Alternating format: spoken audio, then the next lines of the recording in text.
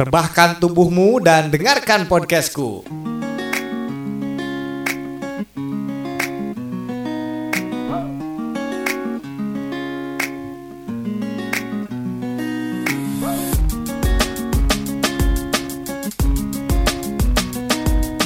Halo, jumpa kembali di podcast Pemuda Kuno. Dan selamat hari apa ya sekarang ya?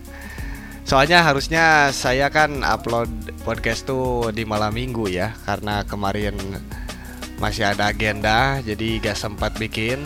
Di episode 3 ini kita ketemunya di malam Rabu ini. Saya bikinnya malam Rabu, mungkin uploadnya juga sekarang. Tapi ini udah hari Rabu loh, udah jam 2:13 menit. Yes, di podcast episode 3 ini saya kembali dengan kesendirian saya gitu ya, dikarenakan partner podcast saya bukan sedang sibuk, gak saya kontak, jadi dia gak datang. Jadi kalau sendiri itu enaknya sambil ngerokok dulu ya, bentar ya. Juga semoga bahagia selalu ya buat para pecinta podcast dimanapun kamu berada.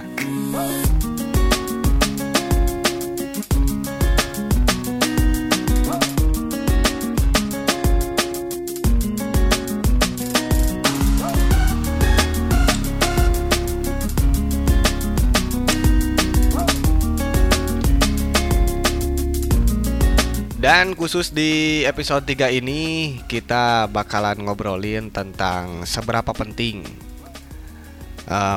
kita menulis ya.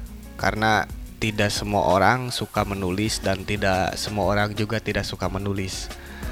Dan saya termasuk orang yang suka menulis gitu. Jadi buat yang gak nulis, biar tahu seberapa penting sih nulis itu gitu. Nah, kira-kira apa pentingnya, apa manfaatnya, terus juga apa benefitnya yang kita dapat ketika kita menulis gitu.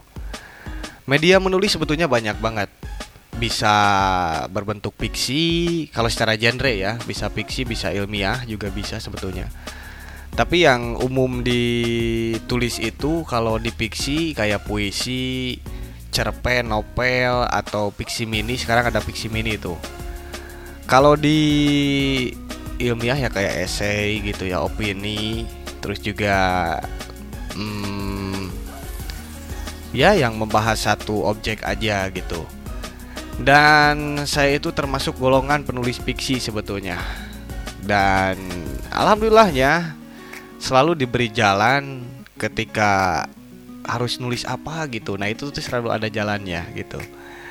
Saya nulis mulai dari SD sebetulnya udah nulis, tapi belum nulis yang serius-serius banget waktu itu. Masih kayak nulis-nulis apa ya, waktu itu karena saya kan suka dengan kesenian tradisi ya, karena nyari uang juga sebetulnya dari situ.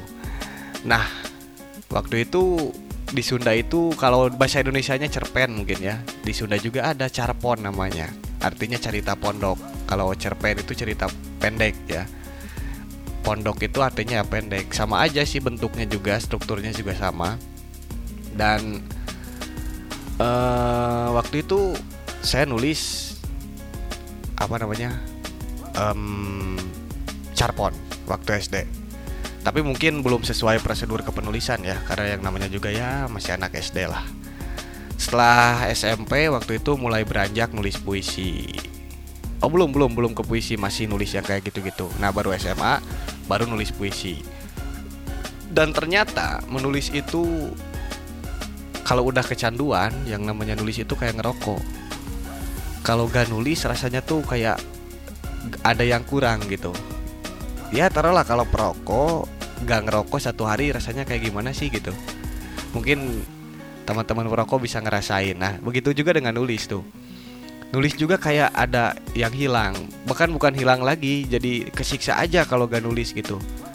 Kalau rokok kan, kalau ngerokok jadi apa ya, jadi mual gitu ya, jadi gak enak kalau gak ngerokok tuh. Nulis pun juga sama, itu kalau udah biasa. Makanya nulis itu penting sih buat yang biasa gitu ya. Karena dengan menulis tulisan itu adalah karya yang paling jujur sebetulnya. Jujur dalam tanda kutip, kita biasanya kalau ketulisan itu, kalau bukan fiksi ya, artinya kayak yang suka nulis di buku harian itu kan satu kejujuran gitu, yang mungkin aja kalau lewat mulut, lewat lisan diomongin sama orang mungkin bisa kita manipulasi, tapi kalau sama tulisan itu enggak. Biasanya sejujurnya aja apa yang kita rasain, kita jujur. Nah, kita luapin semuanya ke tulisan itu gitu. Dan kebetulan saya juga udah mungkin apa ya, kalau orang lain sih nyebut udah karya mungkin ya, tapi kalau buat saya secara pribadi ya karya sederhana aja mungkin. Saya kebanyakan akhir-akhir ini, dari dulu juga sebetulnya setelah SMA lebih sering ke nulis puisi. Dan alhamdulillah 2020 kemarin 2 tahun ke belakang berhasil terbit. Judulnya Setia Ialah Peratun. Dan puisi itu termotivasi dari, agak usah disebutin deh. Jadi yang penasaran bisa langsung beli aja bukunya. Karena kan saya juga sempat nyenggol tuh tentang puisi saya itu di episode berapa ya, 2 atau 1 gitu, lupa lagi. Dan akhirnya saya nyoba nulis, dikirim ke media, baik itu media cetak ataupun elektronik, kayak koran, kayak portal online gitu. Dan alhamdulillah ada yang dimuat, ada yang enggak, tapi kebanyakan alhamdulillah dimuat gitu. Artinya ya begitulah, kalau tulisan kita udah bisa dinikmati publik, ya pasti publik juga tertarik gitu. Dan yang paling terpenting dalam menulis itu adalah konsisten. Konsisten itu aja dulu. Soal bagus atau jelek tulisan itu relatif sebetulnya. Mungkin menurut kita penulisnya ini jelek, tapi kan kalau menurut orang lain kita gak tahu. Kadang juga saya gitu, ini puisi sih jelek gitu, tapi pas uji publik ternyata banyak yang suka. Nah jadi jangan terlalu apa ya, mengklaim juga ini backsoundnya kekerasan gak sih? Enggak ya, cukup ya. Tidak selalu yang kita bayangkan gitu. Kadangkala menurut kita jelek, kata orang lain bagus, ataupun sebaliknya. Dan kalau ngomongin kan banyak yang tanya juga nih, Kang Cepi gimana sih awal mulanya bisa turun ke dunia kepenulisan? Sebetulnya saya akhir-akhir ini tidak hanya menulis puisi aja, nulis cerpen jalan, opini jalan, terus juga kebetulan sekarang lagi garap film, jadi saya juga nulis skenario film. Dan coming soon nih, filmnya keren banget, judulnya Bujang Kampung. Nah, nanti tayang di mana nantilah, yang jelas coming soon aja, atau pantengin aja Instagramnya garasi film ID ya. Nah di situ bisa teman-teman update informasinya. Dan mengenai kepenulisan, gimana caranya, ini sekaligus berbagi juga sebetulnya, sharing aja buat teman-teman yang mau terjun ke dunia kepenulisan. Gimana aja caranya dan seperti apa dinamika dalam kepenulisan itu gitu. Yang pertama yang perlu teman-teman perhatikan, menulis itu bukan persoalan ada topik atau enggak. Jadi gini loh maksudnya, nulis juga kan nulis apa. Nah hilangkan hal yang kayak gitu. Menulis itu ya nulis aja. Kalau kata Pak Sapardi, nah ini kalau ngomongin inspirasi ya, karena kebanyakan kan yang ngomong tuh kayak gitu, menulis itu butuh inspirasi. Pak Sapardi salah satu orang yang tidak percaya akan inspirasi, yang ada itu niat. Jadi selama ada niat ya kita nulis aja. Dan emang yang saya rasain selama itu tuh emang kayak gitu. Kalau nyari inspirasi gak bakalan dateng, karena itu bukan inspirasi sebetulnya.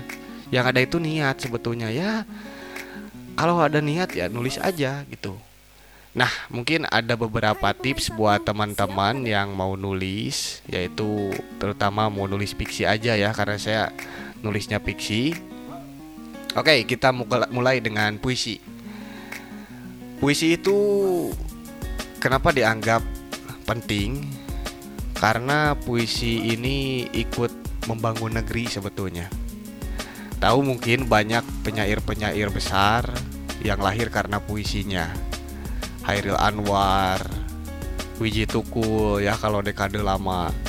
Terus juga W.S. Rendra dengan nyanyian angsanya, Hairil Anwar dengan puisi Aku, Wiji Tukul dengan Satu Kata Lawan gitu ya. Dan puisi itu sebetulnya pedang kalau buat saya. Kenapa dibilang pedang?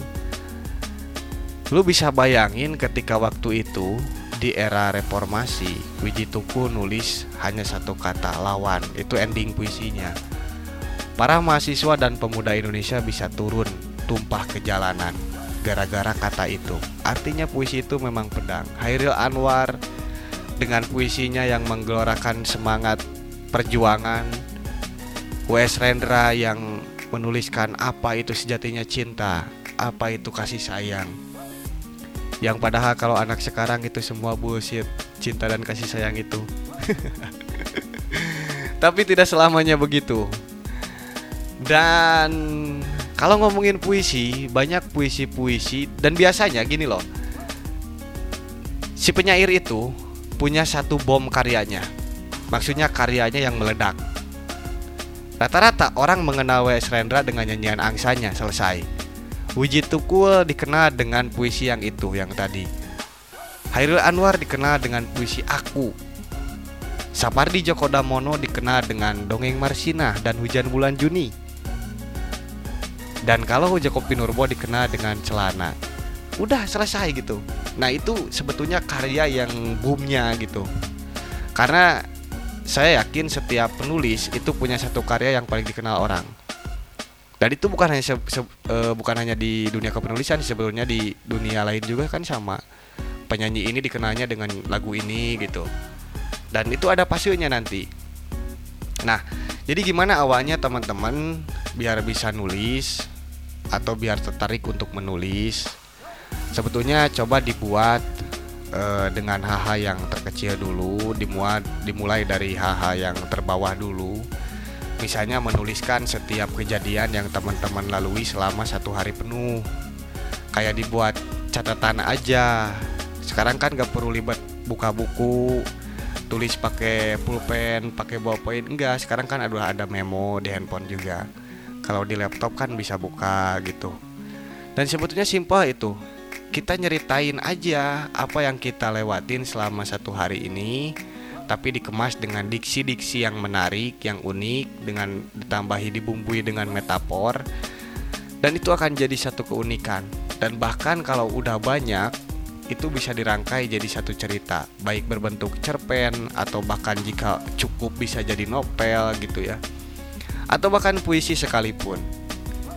Dan kalau ngomongin perjalanan menulis, artinya kita menuliskan langkah kita. Ini kalau fiksi ya, saya gak tahu sih kalau tulisan yang lain, mungkin kalau ilmiah memerlukan riset biasanya atau observasi. Tapi jangan dikira juga apakah tulisan fiksi ini tidak perlu observasi atau tidak perlu riset. Perlu sebetulnya. Karena ini berbicara tentang puisi ya, masih tentang puisi. Kalau sifatnya imajiner semua atau imajiner, artinya tidak ada hal yang diambil dari empiris, itu energi tulisannya akan kurang. Biasanya kalau kita hanya mengandalkan imajinasi. Makanya prosedur menulis puisi itu tetap ada yang disebut observasi. Nah, kalau saya, gak tahu ya, tapi saya menulis puisi itu observasi dulu. Gimana aja observasinya? Misalnya, saya main ke suatu tempat di 1 hari. Setelah itu melihat beberapa kejadian, fenomena, dan saya tulis garis besarnya. Misalnya, saya ini lagi duduk nih di tepi danau, dan saya lihat misalnya di danau itu ada perahu atau rakit. Di rakit itu ada seorang pencari ikan misalnya yang sedang mancing. Atau di samping kita ada pohon yang daunnya jatuh berguguran, kita tulis aja daun berguguran. Setelah itu kita melihat ke danau itu dan melihat segerombolan ikan, tulis aja segerombolan ikan. Terus kita lihat juga batu yang lagi diem, tapi sih emang diem batu ya, gak mungkin lari-lari. Kita tulis aja batu diem gitu. Atau misalnya batu jangan disebutin diemnya. Nah, nanti setelah itu semua terkumpul, kita pulang, buatlah si kata itu menjadi satu kalimat. Ini tips dasar ya cara menulis puisi. Kalau saya pribadi, misalnya yang tadi tuh daun berguguran. Kita daun berguguran itu 2 kata. Kita coba rangkai jadi satu kalimat. Misalnya terdiri dari 4 atau 5 kata. Aku melihat daun yang berguguran. Nah, terus kita misalnya di danau itu lihat matahari. Di bawah terik sinar matahari pagi misalnya. Dan seterusnya. Sementara batu yang terdiam bagaikan hatiku yang membatu. Nah, sebetulnya nanti itu juga bisa dirubah menjadi dari kata benda menjadi kata sifat. Contohnya yang tadi batu, ketika ditambahi awalnya dengan imbuhan membatu, itu jadi kata sifat. Membatu itu udah ngerujuk kata sifat. Otomatis ketika mendengar kata membatu, berarti artinya sifat orang. Membatu itu artinya kan batu itu diam, berarti orang yang diam itu membatu. Bener gak? Nah, misalnya kayak gitu. Terus juga ada misalnya merubah yang pakai imbuhan tuh dari kata benda tuh banyak sebetulnya. Dan itu bisa dirubah. Nah, setelah itu rangkai menjadi sebuah kalimat. Dan jangan terpaku oleh barisan. Biasanya banyak penyair-penyair pemula yang bukan terhambat, terpasung atau terpaku dengan barisan. Pengennya tuh barisannya tuh rapi. Puisi itu bukan kayak gitunya, tapi isinya aja yang terpenting. Kalau itu sih lebih kepentingan estetika bisa belakangan. Yang terpenting kalimatnya utuh dulu, isinya dapat dulu. Setelah itu baru kita masuk ke wilayah editing. Karena tulisan itu tetap ada wilayah editingnya. Jadi prosedurnya yaitu menulis dulu, setelah itu melalui proses editing. Yang dimaksud editing dalam puisi itu misalnya merubah kata-kata yang salah ataupun tulisan yang typo gitu ya, ataupun penggantian kata, diksi, itu bisa aja, sah-sah aja. Nah, setelah itu baru uji publik atau publishing gitu ya. Nah, jadi gitu. Next, setelah itu bikin aja satu. Apapun itu kegiatannya, mau tentang cinta, mau tentang apa aja, pokoknya cara awal menulis puisi itu kayak gitu. Bukan melamun, ngebayangin sesuatu, itu bakalan susah. Tapi kalau diambil dari kejadian nyata, saya yakin ada energi yang masuk ke dalam puisi itu. Jadi ketika si pembaca itu membaca puisi tersebut, maka ada hal di sana, ada satu energi tulisan yang memang kerasa gitu. Artinya tulisan ini hidup, seolah-olah dia terwakili oleh tulisan itu. Karena kalau kita lihat fenomena saat ini, banyak teman-teman kita yang misalnya kalau di WhatsApp, kalau di story Instagram, itu banyak yang upload kayak tulisan-tulisan kayak gitu, quote lah. Bukan puisi ya, kalau quote beda lagi. Karena apa mereka ngupload ataupun nge-repost? Karena mereka merasa terwakili oleh tulisan itu. Paham gak? Jadi sekali lagi, kenapa mereka upload quote atau repost quote itu? Karena mereka ngerasa terwakili oleh tulisan itu. Nah, berarti si penulis itu harus bisa menempatkan dirinya sebagai aku lirik atau aku puisi, bukan puisi aku. Bukan aku yang jadi puisi, tapi aku itu jadi lirik. Artinya bisa dinikmati oleh siapa aja. Yang membaca tulisan itu bisa menikmati, bisa merasa terwakili, dan bisa masuk ke dalam tulisan itu. Sehingga orang-orang pasti suka ya. Jadi gak wajar sebetulnya kalau sekarang kan kata-kata yang sifatnya percintaan, motivasi, itu banyak di-repost, banyak di-upload lagi. Karena mereka ngerasa kewakili sama tulisan itu. Apalagi yang tulisan yang isinya itu kayak sindiran kayak gitu, itu laku banget. Ya mungkin kita juga sering lah lihat teman-teman kita yang nulis yang repost kayak gitu. Atau yang niat itu yang edit sendiri. Bukan gak boleh, itu bagus banget malahan. Artinya hanya saja mereka tidak menyadari nilainya di situ. Karena itu adalah ada nilai sastranya di dalamnya. Nah, terus puisi yang bagus itu kayak gimana? Puisi yang bagus itu adalah puisi yang sekiranya kita enak dinikmatin puisi yang bagus itu. Terus juga bukan berarti harus enak kata orang lain ya, yang terpenting diri kita aja. Saya pernah ngobrol sama satu sastrawan Sunda. Saya curhat, Kang, saya tuh kalau nulis cerpen itu gak pede. Kenapa? Takut salah, takut keluar dari jalur kepenulisan, takut jelek tulisannya. Itu kamu yang salah, bukan tulisannya yang salah. Tulisan itu yang terpenting bisa dinikmati oleh diri sendiri, yang terpenting ya. Setelah itu oleh orang lain. Tidak melulu harus dinikmati oleh orang lain. Jadi artinya tulisan yang bagus itu yang menurut kita bagus.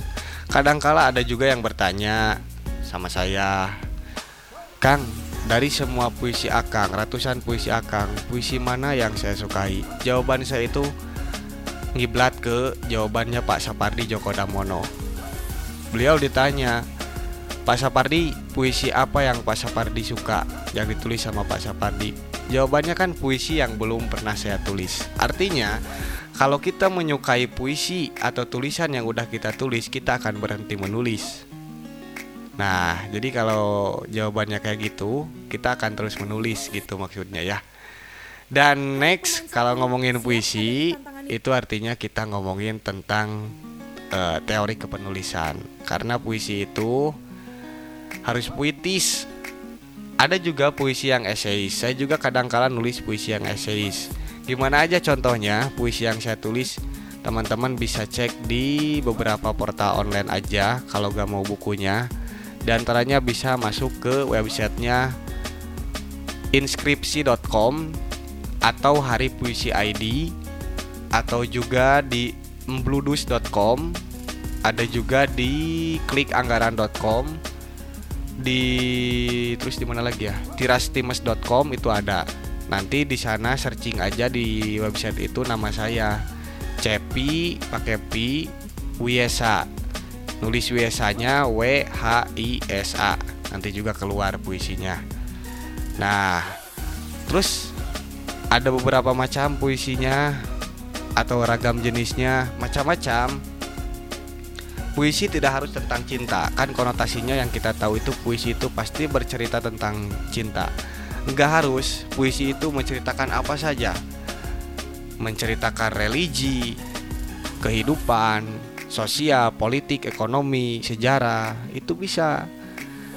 Kalau saya lebih cenderung ke puisi cinta sama puisi tentang sosial. Jadi isu sosial yang lagi trending itu bisa kita tulis jadi puisi. Oke, saya coba baca dulu ya satu puisi saya yang diterbitin atau yang dimuat di portal apa ya? Yang Menulis deh. Nah, bentar ya, saya searching dulu. Nah, ini yang dimuat di mbludus.com ini, itu puisi saya yang menceritakan tentang isu sosial. Kita coba cari Cepi Wiesa. Nah, ada ternyata. Dan judulnya Negeri Kolor. Tapi jangan yang Negeri Kolornya ya, kita bacain yang pendek aja. Ada yang judulnya Hikayat. Hikayat. Yang tertidur pulas di trotoar bersaksi, kehidupan tak melulu perihal senja atau minum kopi di beranda kafe, melainkan mengubah botol plastik menjadi sebungkus nasi, segelas teh, atau sepotong roti pondasi hari. Sesungguhnya ia merasakan kehidupan, bukan sebatas menyicipi hidup saja. Nah, itu puisi saya yang eseis.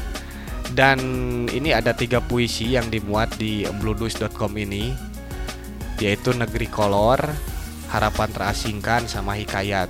Dan alhamdulillah masuk antologi 31 penyair se-Indonesia. Nah, bisa teman-teman beli di Shopee, cari aja kumpulan puisi, atau masuk aja portal Mbludusnya, nanti ada di sana ya.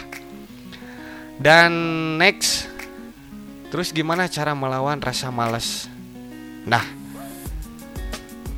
saya rasa kalau kita udah kebiasa, karena ada peribahasa bisa karena terbiasa, dan setelah itu rajin karena biasa.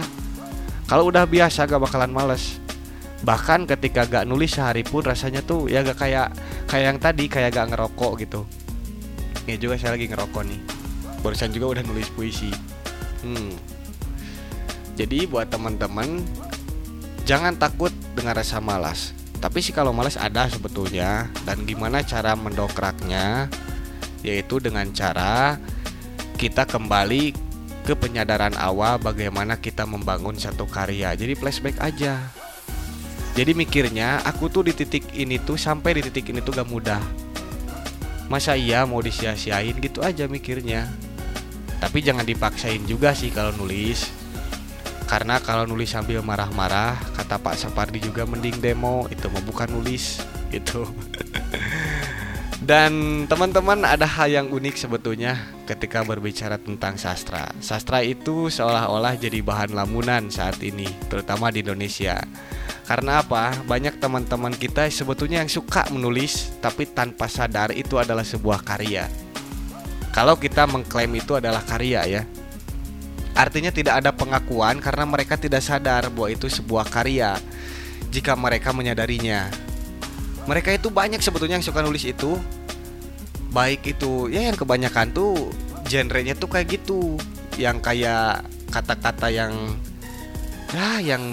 apa ya, susah juga sih disebutinnya, yang kayak sindiran, yang kayak bukan lebay sih ya, lebih ke ya kuat-kuat gitu aja gitu, motivasi yang sekiranya sesuai dengan mood mereka gitu. Dan sebetulnya itu kalau kita serius bikinnya, itu bisa jadi sebuah karya. Keren loh padahal. Nah, kenapa saya bilang sastra di Indonesia sekarang jadi bahan lamunan, terutama di anak muda ya. Ya emang kayak gitu. Jadi si tulisan itu dipakai buat ngisi kekosongan mereka, lamunan mereka gitu, atau katakanlah kegalauan mereka aja.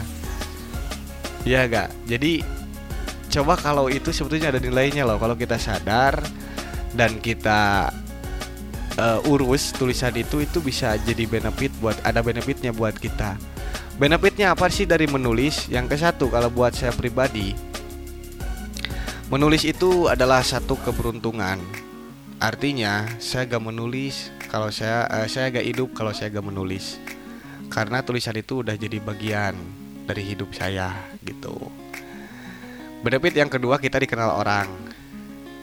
Saya dikenal orang bukan hanya karena saya diam bergiat di kesenian apa gitu, kayak di teater, di film, di wayang golek.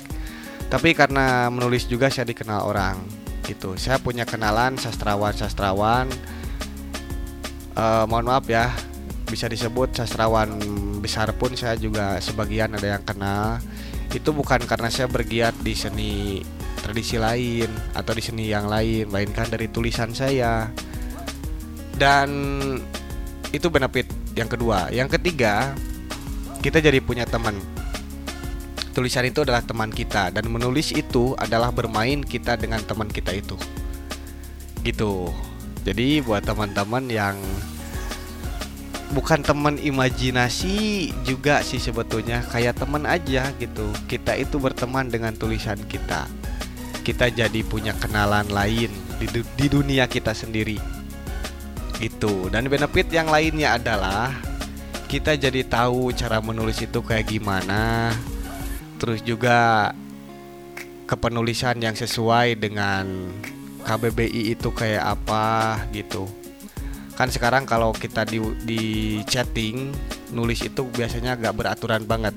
Kata yang itu biasanya diganti sama Y dan G, itu jadi yang. Kamu itu sama KMU, dan sama D dan N. Kalau nulis di itu biasanya D doang. Dan itu sebetulnya gak sesuai kan dengan Kamus Besar Bahasa Indonesia atau dengan kata yang baik dan benar. Nah, kalau kita membiasakan menulis karya sastra, hal itu biasanya ngikut dengan sendirinya. Kita jadi disiplin dalam memilih kata, dalam menuliskan kata. Dan biasanya orang-orang itu akan segan ketika melihat tulisan kita rapi, tulisan kita enak dibaca gitu. Walaupun di chattingan saya udah gak bisa nulis di simpel-simpel gitu, atau apa ya, ya dibelok-belokin gitu. Kalau misalnya lagi pacaran nulis siang, biasanya harusnya kan pakai G, itu diganti sama K. Itu saya gak bisa. Dan emang gak pernah sih.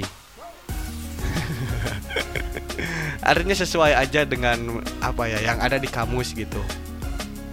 Ada satu kedisiplinan di situ yang kita dapat.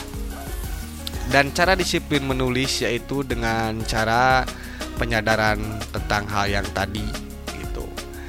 Dan terus gimana sih cara uji publik tulisan kita atau menontonkan agar dibaca orang gitu. Katakanlah kalau dalam video upload atau dalam status posting.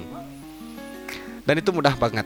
Sekarang itu sebetulnya yang dikejar sama penulis-penulis bukan lagi koran, sebagian ya. Kalau dulu kan dimuat di koran itu jadi satu kebanggaan tersendiri. Tapi kalau sekarang kita kan udah banyak banget media untuk menyalurkan tulisan-tulisan kita. Kalau di aplikasi ada Wattpad gitu ya. Kalau kalau podcast ya ada Spotify, ada Anchor, ada juga Noise gitu dan yang lainnya. Begitupun tulisan juga banyak. Di akun media sosial pribadi juga bisa gitu kan. Artinya ada yang suka yang mikir tuh kayak gini. Kalau gitu, kalau diterbitin sama kita itu sama aja bohong. Itu enggak loh. Justru kebanggaan itu akan muncul ketika kamu bisa menulis sendiri, berproses sendiri, uploading sendiri. Dan ketika mendapat viewers, penonton atau pembaca, itu senangnya luar biasa. Jadi jangan dianggap itu satu kegagalan. Enggak sebetulnya. Misalnya dikirim ke media tapi gak dimuat, kita ngerasa gagal. Bukan gagal, tapi karena mungkin belum kepilih aja. Dan terus kalau kita upload di sosial media kita pribadi, media sosial kita pribadi, apa masalahnya? Kan katanya kalau tulisan yang bagus itu dimuatnya di ini di itu. Enggak. Di akun media sosial pribadi pun bagus sebetulnya kalau buat uji publik gitu. Jadi pembacanya juga yang dekat sama kita, teman-teman kita yang gak sungkan ngasih komentar. Justru fungsinya uji publik itu di sana. Ketika kita upload misalnya di Instagram atau di Facebook atau di apapun itu, dapat kritikan, itu sebetulnya hal yang paling ditunggu dan yang dibutuhkan.